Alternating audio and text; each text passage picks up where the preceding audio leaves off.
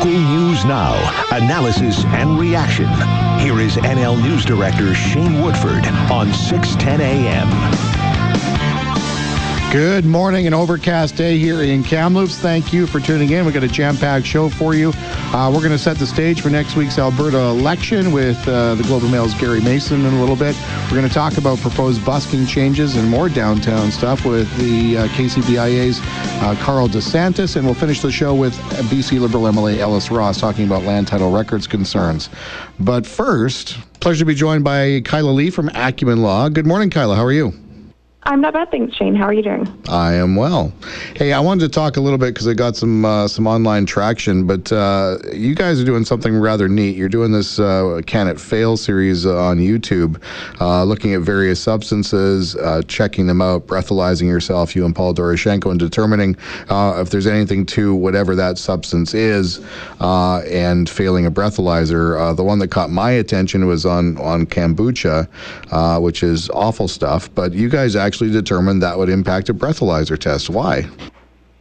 Because it is a fermented product, essentially what happens is as the active ingredients in the kombucha ferment, it creates alcohol as a byproduct of it.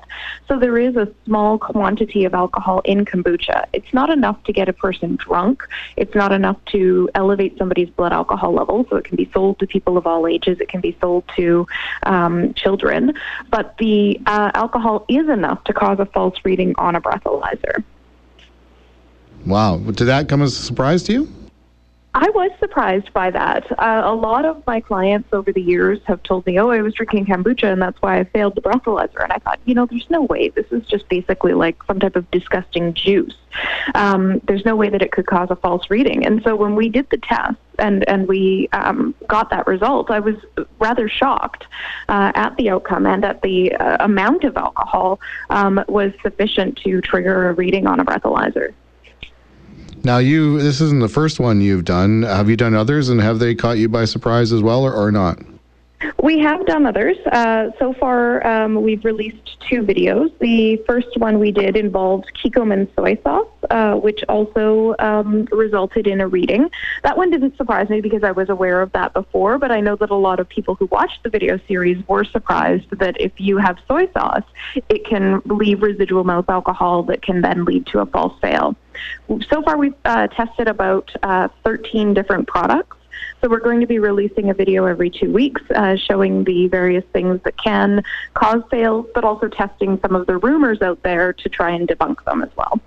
So in the soy sauce case, I'm a huge sushi fan. I eat sushi quite a bit. So what are we talking about in the soy sauce case? I mean, if you dip your sushi in it, or could you possibly fail a breathalyzer, or is it just drinking it straight up? No, we only consumed a very small amount of soy sauce, so just enough to dip your sushi in is enough to cause the fail reading on the breathalyzer. It doesn't have to be a large quantity, chucked down in a glass or anything gross like that.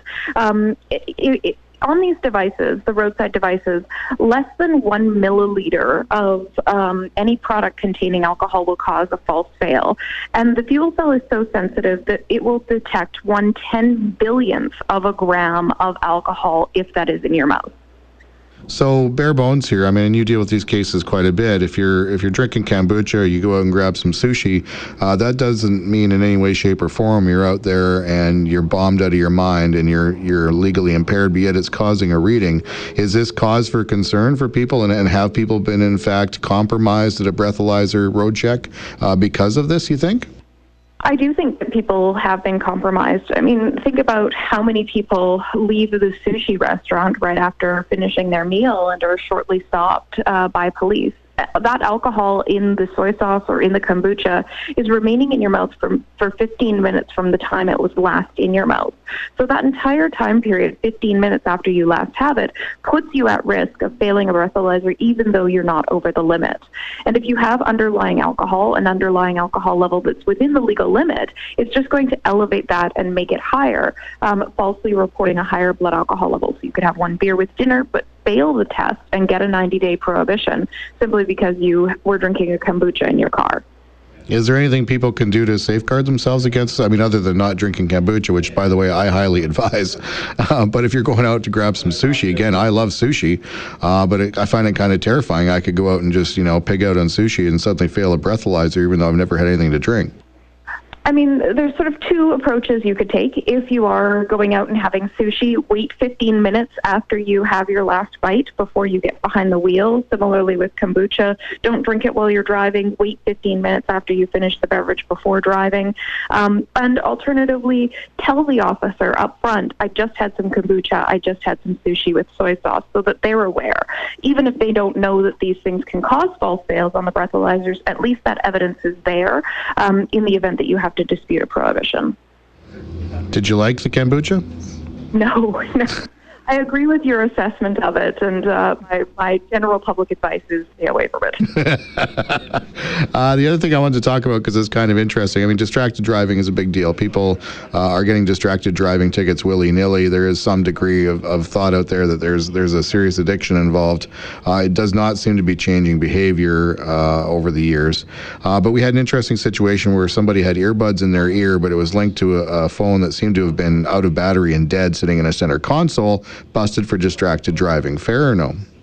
I think that it's unfair in the sense that you shouldn't be penalized for having a ticket for distracted driving on the basis of a dead cell phone, because it poses no distraction. The thing that people are concerned about with the cell phone laws is people taking their eyes off the road, taking their hands off the wheel to check messages, to reply to messages, to look at their Twitter, to answer calls, those types of things. You can't do that with a phone that has a dead battery.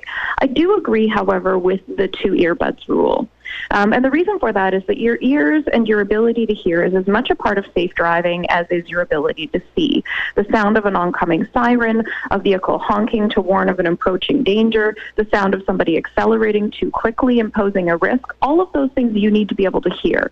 And if you have both of your ears blocked with earbuds, you're not able to make the same oral observations that you would if you were only listening to a device or only had one earbud in your ear. So I do agree with the judicial justice on the 2 earbuds thing. I don't agree on the dead battery. Now, I see people, not all the time, but frequently enough it stands out, that are cruising down the road with earbuds in their ear listening to something, I assume, which I always find a little odd. But apparently that's a no-no? 2 earbuds is a no-no. The law says that if you are using earbud-style headpieces with your electronic device, that it's only permissible if earbuds are worn in only one of the ears. And the cord for the earbud can't interfere in any way with your operation of the vehicle, so you can't have it in a way that obstructs your access to the steering wheel.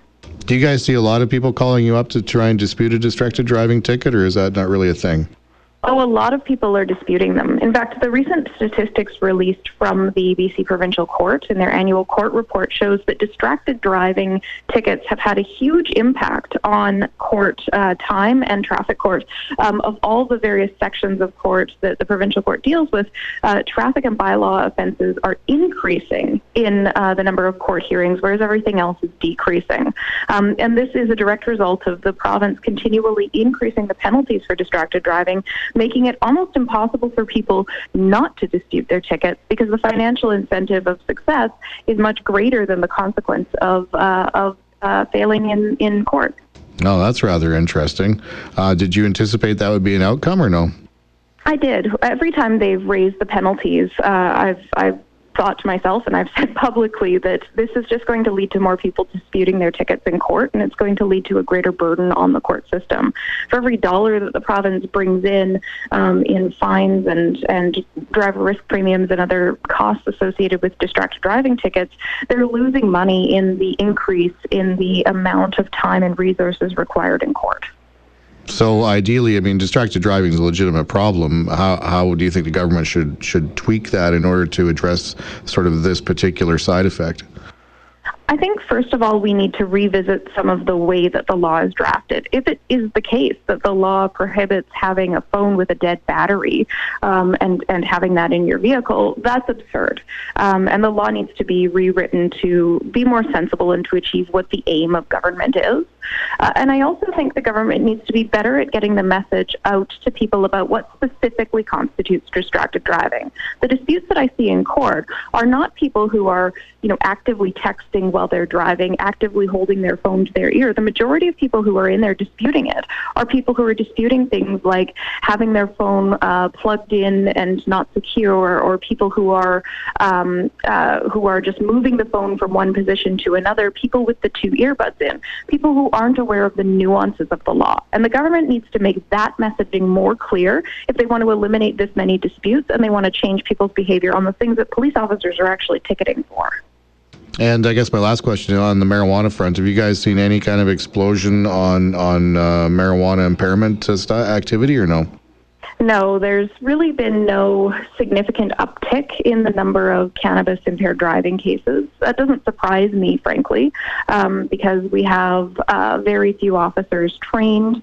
We don't have the community policing unit ready yet that's going to deal specifically with cannabis cases. And as far as the Drug Test 5000, most police forces in British Columbia are avoiding using it. So there's not a lot of the investigative tools in the hands of police to investigate and prosecute these things. Kyla, it's always a pleasure. You're a lifesaver. Thank you. Thank you for having me. And that's Kyla Lee from Acumen Law. We'll take a quick break on The Woodford Show, and Carl DeSantis from the KCBIA will join us next. Radio NL, RadioNL.com. Local news now.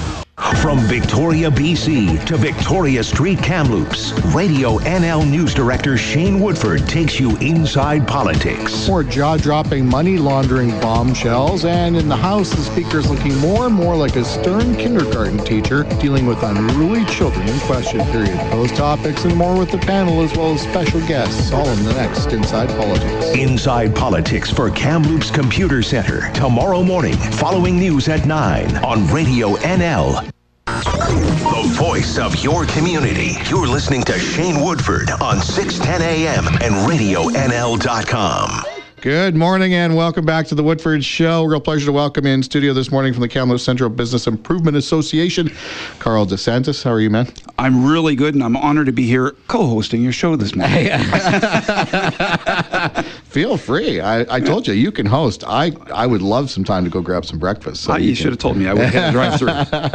Hey, I brought you in because there's this issue that's getting a fair bit of attention out there. And it's the idea that buskers would cop up, a $30 membership fee and another $10 for a street performing fee to go out there and play in our streets in downtown Kamloops. So, I heard about it. Yeah. You know when I heard about it? What'd you hear about it? I heard about this yesterday when most of the community heard about it in the newspaper. And I give kudos where kudos are due to the city, but this one here fell through the cracks. So hang on. So this is a downtown initiative to which the KCBIA knew absolutely nothing and had zero consultation beforehand. Zero with a capital, Zed.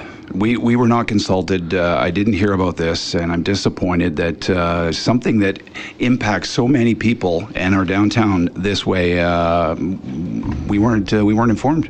Okay, well, that's certainly not cool. What do you think of the idea itself? I'm not in favor, and again, it's a tough conversation right now because I've only got this newspaper article from yesterday and some comments on Twitter that I've noticed. But as presented, the spirit of it for the Buskers Festival to elevate the talent pool, I'm in favor if there was some way that we could elevate them for the 4 days in July. Yeah. However, regulating requiring people to pay a licensing fee to perform downtown, it's a mixed message. Why would we do something like that if there's not a problem already? Yeah. Here, in one sense, we're getting feedback from community, from businesses, suggesting that they don't like people panhandling, they don't like people walking up to them with signs asking for money. And fair enough. Fair enough. Yeah. Right? So some individuals are grabbing a guitar or some instrument, juggling, trying to animate our downtown. Kudos to them. And why is that a problem? Yeah, well, that's what I was going to ask you. Have you ever heard of a problem busker? Not a problem busker, no. No, is that a new phrase? I'm trying to rack my brain to think of where the problem is here, right? Like, has there ever been a time when someone has been like, oh my God, the guy playing the flute, enough already, and 100 people are ringing down, what's going on with the flute guy? Yeah. I don't see that happening, so therefore, where's the problem? Why do we need to address it? Well, that's a really good question, and one that I'd like to be part of a conversation with the city and Arts Council as well, to just see where this is coming from. I can tell you that last year when we were planning the Buskers Festival, the inaugural Buskers Festival downtown, I was part of those discussions in the planning, and there was a discussion about should there be a license for buskers approved to perform during the festival. Yeah. You know what? That's a really interesting conversation and one I would support. I don't know how we would do that. Is it like a talent show? Kamloops Has Got Talent? I don't know. But just to arbitrarily require people who are underemployed or unemployed to buy a membership fee into this buskers club. Yeah. It's counterproductive and it's not well thought out. What about the capacity for enforcement? So now you don't comply. Shane Woodford's downtown playing a guitar, singing rather well. Now that would be a nuisance busker. I can almost guarantee you there would be complaints. All right, maybe it's Howie. Howie's out there playing his guitar. And what are they going to do? Are they going to just ask you to move along, or are they going to enforce it? And they enforce it to what extent? Yeah. I mean, we require, or we ask our RCMP, our bylaw to do so much. Do they really need to get involved in this? Yeah, I kind of wonder if it's some kind of an overreaction to dealing with the vagrant situation. Like I'm guessing. I'm not privy to what's happened, and obviously you aren't either. Yeah. But I struggle to understand where this came from. So I just wonder if it's a way to kind of arm bylaw officers with another mechanism to tell somebody to move along. That's the only thing I can come up with. Well, perhaps. And you know what? We could sit here and speculate. And I think the best solution is to work with the city. I spoke with Sean Smith, actually, before I came in here. Yeah. And I think going forward, it would be really nice to sit down with Sean, as I understand he's part of this, sit down with the Arts Council and downtown and Buskers Organizing Committee, perhaps, and just talk about this. What is the spirit of this proposed legislation? What do you want to do? So are you calling for them to stop and talk to you guys? How do you want them to proceed? They don't need to continue with this. Yeah. The feedback I've received since this newspaper article yesterday is completely negative and non-supportive. Yeah. All right. Listen, we only got a few minutes left, but I do want to talk because another major development downtown as of this morning, and that's the Paramount Theater in the corner of 5th in Victoria. Looks like Paramount or Landmark, who owns the company, is pulling up sticks and is getting out of town. They're going to sell this thing, shutting it down as of next week. I assume it's both a negative and a positive. The negative, obviously, is it sideswipes the Kamloops Film Festival, which is having just beginning to close down and having a record turn this year, I'm told, which brings a lot of people downtown, invigorates, provides some activity. Awesome. The other side, this is an old building that perhaps we could see something exciting and some renewal there. But your reaction to the news this morning? Well, I heard it again first this morning on the radio. I was. And what do you do over there? I'm starting to wonder. Did people lose my phone number? We'll have to include it as a public service announcement on your Twitter account or something. There's been a few discussions about the future of that building. I'm aware of that. Yes. And where that ends up, I'm not sure. I'm hoping that with this announcement this morning that there's a happy ending down the road. I think that there's something in the works. I don't know what that looks like yet, but I'm optimistic that this isn't over. The future for the Paramount is not over. Maybe a different name, but I think that something will be coming down the tubes. So you think it will retain a movie theater business model there? I hope something like that falls into place. Yes, absolutely. Do you know for facts that there's conversations in that direction or no? I know that there was a conversation going that way, but I do. You're looking a little nervous now.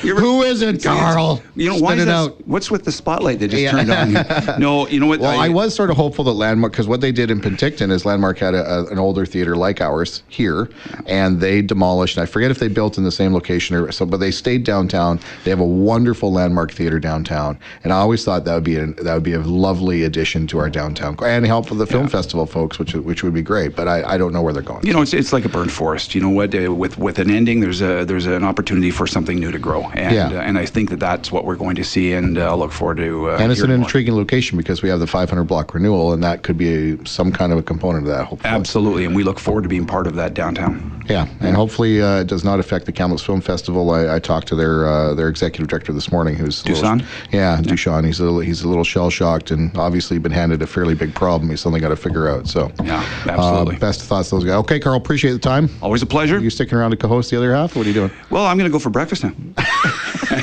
Son of a. All right, take a quick break on the Woodford Show. On the other side, the Globe and Mail's Gary Mason joins us to talk Alberta election talk. Local news now. Radio NL, 610 AM and RadioNL.com. Your opinion. Call or text 250-374-5345. Find us on Facebook or on Twitter @Radio NL News. This is Shane Woodford on RadioNL.com.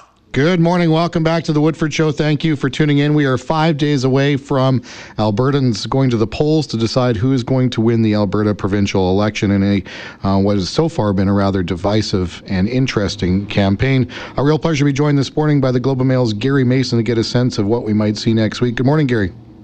Good morning, Shane. Hey, thanks for coming on. Listen, you're in Alberta this morning. I know that you've been keeping your finger in the pulse of what's going on out there. So, simple question to you off the top. Does Rachel Notley stand a chance or no?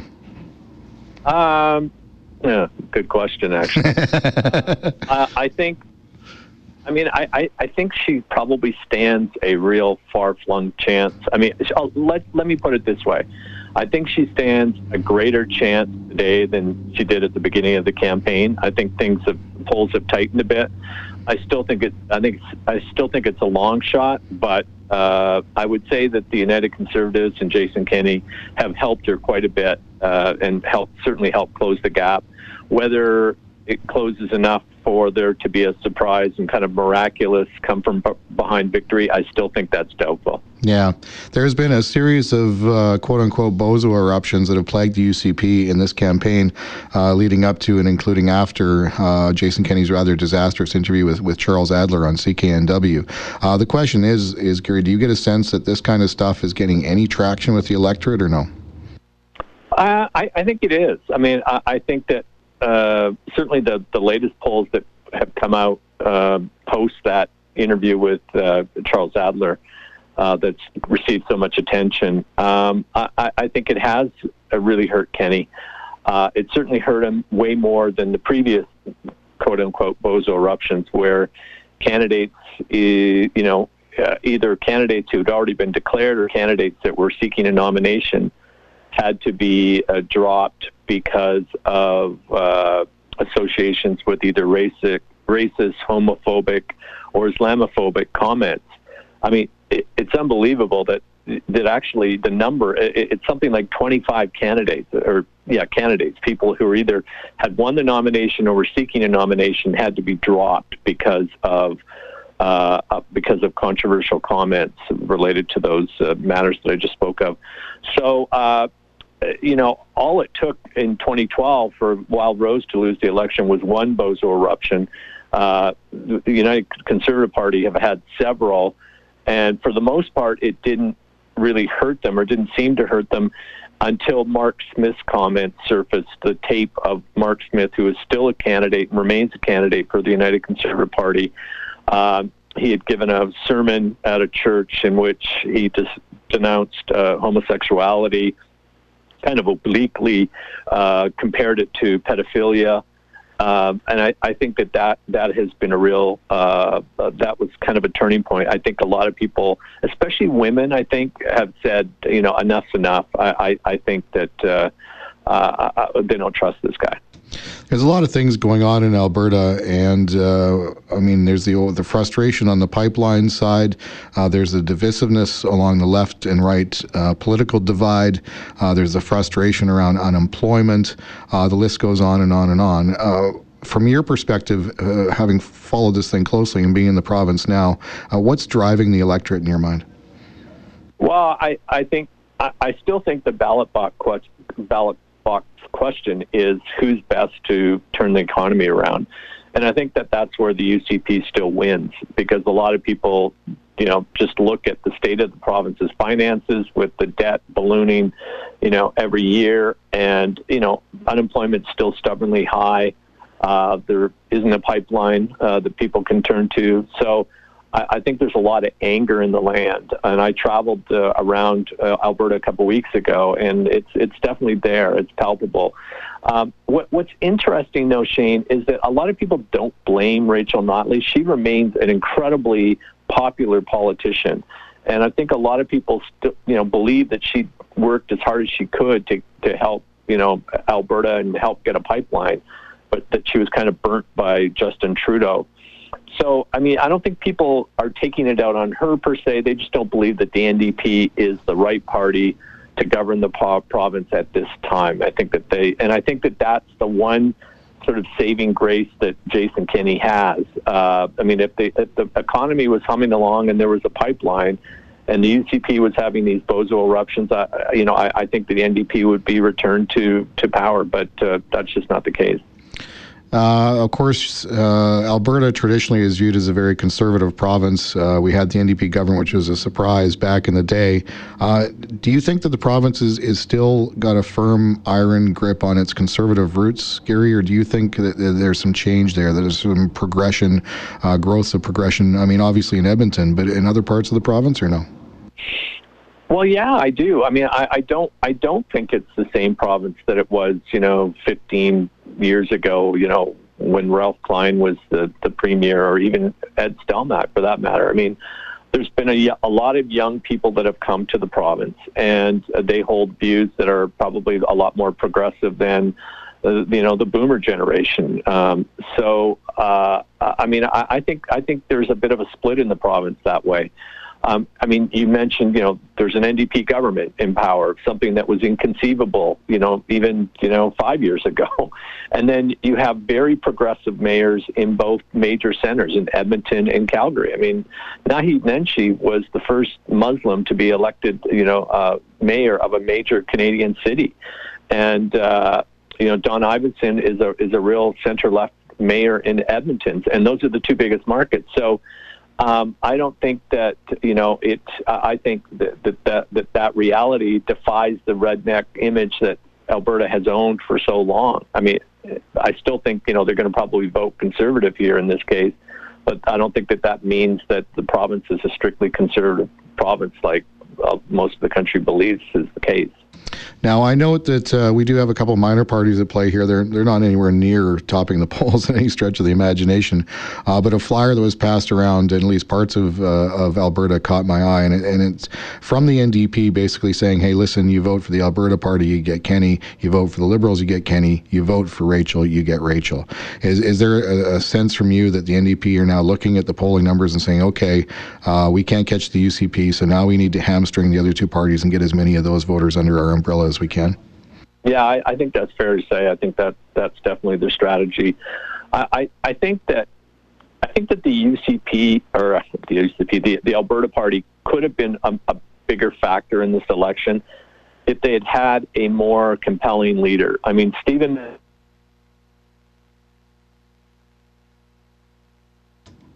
well-known person, but he's not a compelling figure in terms of leading a party and enticing people to vote for that kind of change. I just don't think that the Alberta Party platform was very innovative. It didn't offer people much that was different from the other parties on either side of various issues. So I think that the Liberal Party, I think, personally speaking, I thought that they had the most realistic and honest platform. Often it's easier for, third parties or, so-called fringe parties to offer those kind of honest assessments of where a province is at. David Kahn, it would be nice to see him elected. I'm not sure he's going to be. He's a smart guy, very progressive, not a great public speaker, but, at least he's put together a platform that's honest in terms of acknowledging the very, very big questions about the Alberta economy and its future, and addressing things like a sales tax, which no party in its right mind is willing to even go near because people would revolt. But anyway, I don't expect either of them to be much of a factor. I'm not sure even Mandel is going to be able to win a seat in Edmonton, which is where he's always run. That's his base. And David Kahn, again, I don't know if he's going to win. So both of those parties could get skunked. Last question to you. We're seeing record turnout in the advanced polls. I believe the number I saw the other day was somewhere around 140,000 people voting so far. Twofold, that could be traditionally the sign of a changed election, or as we've seen here in BC, advanced polls are just getting increasingly popular, and sometimes huge turnout numbers beforehand don't mean an increase in actual voting numbers at the end of the day. What's your sense of what you're seeing in advanced polls? Well, I really don't know how to read them in terms of who they favor in this time around. I do think that the numbers here show the enormous interest in this election. I think it tells you that a lot of people, a lot of Albertans feel that there's a lot on the line here. I suppose in my gut, it would suggest to me that it probably favors UCP. I think there's a at least at the beginning of this campaign, there was an enormous sense of change, the need for change in the government. So, my hunch would be that it favors UCP, but I guess overall, the only thing I could say for sure is that the enormous numbers in the advanced polls show that there's just enormous interest in this election. Absolutely. Gary, always a pleasure. Thanks for taking a few minutes out of your day. My pleasure, Shane. Thanks very much. That's Gary Mason from the Globe and Mail. He is in Alberta this morning as he watches the Alberta election. I'm sure he'll probably be there until Election Day next week. Some insight into what's going on in the province next door. We'll take a quick break and we'll return our attention back on the land title records issue with BC Liberals MLA Ellis Ross right after this. Radio NL, RadioNL.com. Local news now. You're listening to Shane Woodford on Radio NL 610 AM and RadioNL.com. Good morning. Welcome back to the Woodford Show. The issue of the removal of land title records continues to resonate here in Kamloops. We learned yesterday one of the newest developments is that Chief Mike Laborde of Whispering Pines First Nations retained legal counsel. He wants a cease and desist order in getting those land title records removals stopped. Pleasure to welcome to the program the MLA for Skeena, also the former Chief Counselor of Haisla Nation, Ellis Ross. Good morning, Ellis. How are you? Morning, Shane. I'm fine. How about you? I'm well. Thanks for taking some time to join us this morning. Really appreciate it. You've taken to Twitter on a number of occasions to chime in on this land records issue. Why is it so important to you? Well, because I've been dealing with First Nations issues, specifically rights and title issues, for the better part of 15 years. And what John Horgan and NDP are doing, not only to the Kamloops area bands, but First Nations all across BC is pretty disgusting. They're 20 years behind the times. And this is just the latest example of how they're outright dismissing First Nations interests. Now, you made a point on Twitter saying, listen, this is an issue the Assembly of First Nations has chimed in on, the BC Assembly of First Nations, the Union of BC Indian Chiefs. This is obviously, we're aware of how important this is to First Nations as far as using these original land title records for land claims, for water claims, all that kind of stuff. You live in a part of the world where I believe the land records were removed some time ago through the Prince George area. What's the effect been there? Well, it adds costs. And this is fundamental to rights and title case law, because we're really talking about evidence. And I made a call to those different First Nations organizations, not on politics, but basically for the fundamental of evidence. Because, quite frankly, there's no reason for any First Nation at this stage of the game to trust the government. I don't care who's in government, because rights and title is such a legal battle. It's so sensitive. And for the government now to take out original documents at this stage of the game, when there's been so much progress made on First Nations issues in the last 15 years, and then for the government to do this, it's just a slap in the face. And I understand exactly what the Kamloops bands are feeling right now. We learned in estimates that Doug Donaldson, the forest minister, was informed verbally from the Land Title Authority that they were going to do this. They were going to remove the Kamloops land title records. And it's not just Kamloops, it's a big swath of the area around us as well. Through that time, not a whisper to the community. Eventually, they went ahead with the move. It leaked out. We've had a bevy of news stories. The Premier has chimed in. As of late yesterday, when I checked in with all the parties, Ellis, there has been no consultation, not to City Council, not to the regional district, and certainly not to any of the First Nations bands in the Kamloops area. In your mind, is that a serious oversight, dropping of responsibility? Why is no one talking to people about this? This just seems to be the NDP government way of doing things. They're doing it on the caribou issue. They don't talk with First Nations who support resource development. They only talk with activist leaders. I mean, give you an example. What would have really angered me is when the Premier made promises for consultation to the First Nations leaders, they sent a staffer. You got to be kidding me. I mean, every First Nation leader, when they're talking about the principles of rights and title case law, the very first meeting that should happen is leader to leader. You don't send a staffer. That is an insult. And First Nation, this is how far behind the NDP are. They still think that you can still send staffers to deal with. And now they're hiding behind the idea that, somehow the organization has been privatized by the Liberals. That's not the point. The point is the evidence, and the government still controls the evidence. They're controlling the information. They could stop this right now. The government knows this. They could stop it, and they could sit down with these leaders, and they could work this out. Is that something, do you think, Ellis will have? I mean, I talked to Mike Laborde yesterday, and obviously, as I mentioned, he's retained legal counsel. He wants a cease and desist. He's more than willing to go down that road if that's the way it works. But he also added to me that he's also an optimist, and he's hopeful that cooler heads will prevail and that someone will come out and talk to them and consult as they should.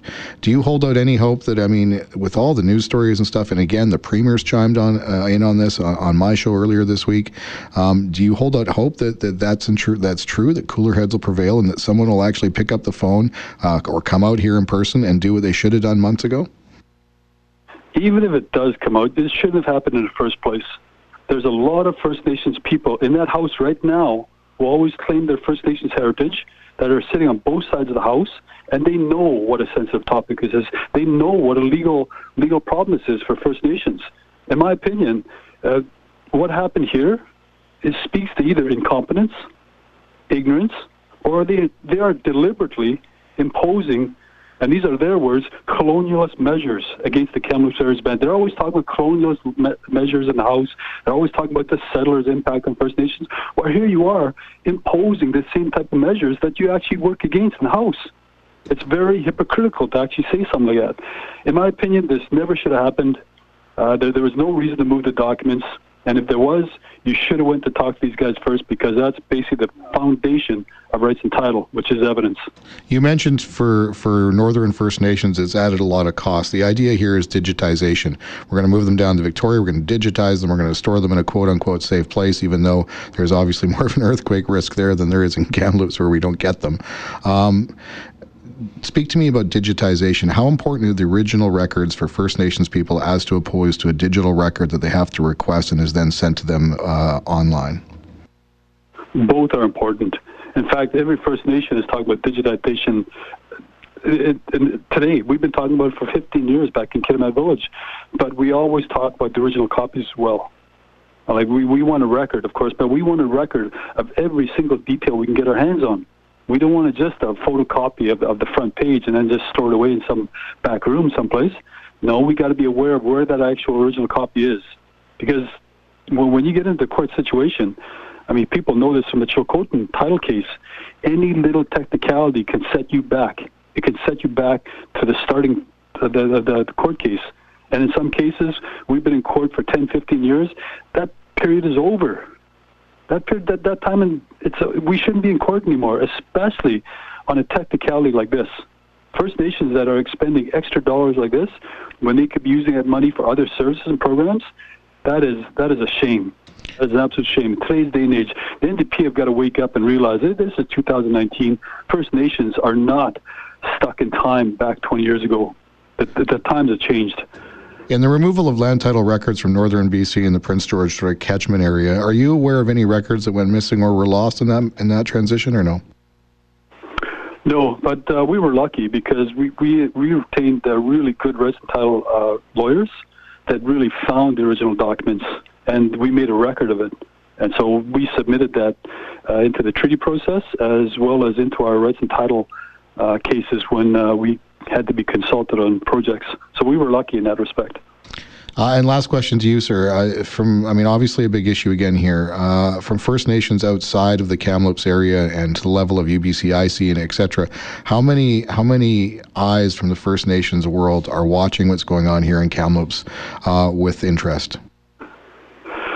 Well, I'd be surprised if First Nation leaders are not watching this with a lot of concern, because this is something brand new, by the way. I've never come across this. I've always looked at this in terms of decisions that are affecting the land base or reflecting the title or the rights in question. I've never seen this in terms of the evidence. If there's First Nation leaders who aren't aware of this or don't understand the impact of this, then they're going to get the same thing, because it's going to happen all over the place. It's a very complicated issue when you talk about rights and title.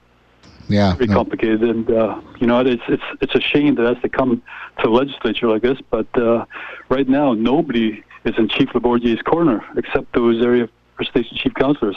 And I just want to tell them, I'm in your corner because I know exactly what's going on, and I know the impact, and I know the consequences. Ellis, thanks for taking some time this morning. Really appreciate your words. Very welcome. Thank you. That's the MLA for Skeena, Ellis Ross, also a former chief councillor of Haisla Nation, talking about the removal of land title records from Kamloops. And that brings to an end this edition of the Woodford Show. We'll see you again tomorrow. Of course, the name of the show changes. Inside Politics, coming your way Friday morning. From CHNL in Kamloops, a Stingray radio station. This is Radio NL 610 AM and RadioNL.com. Local news now.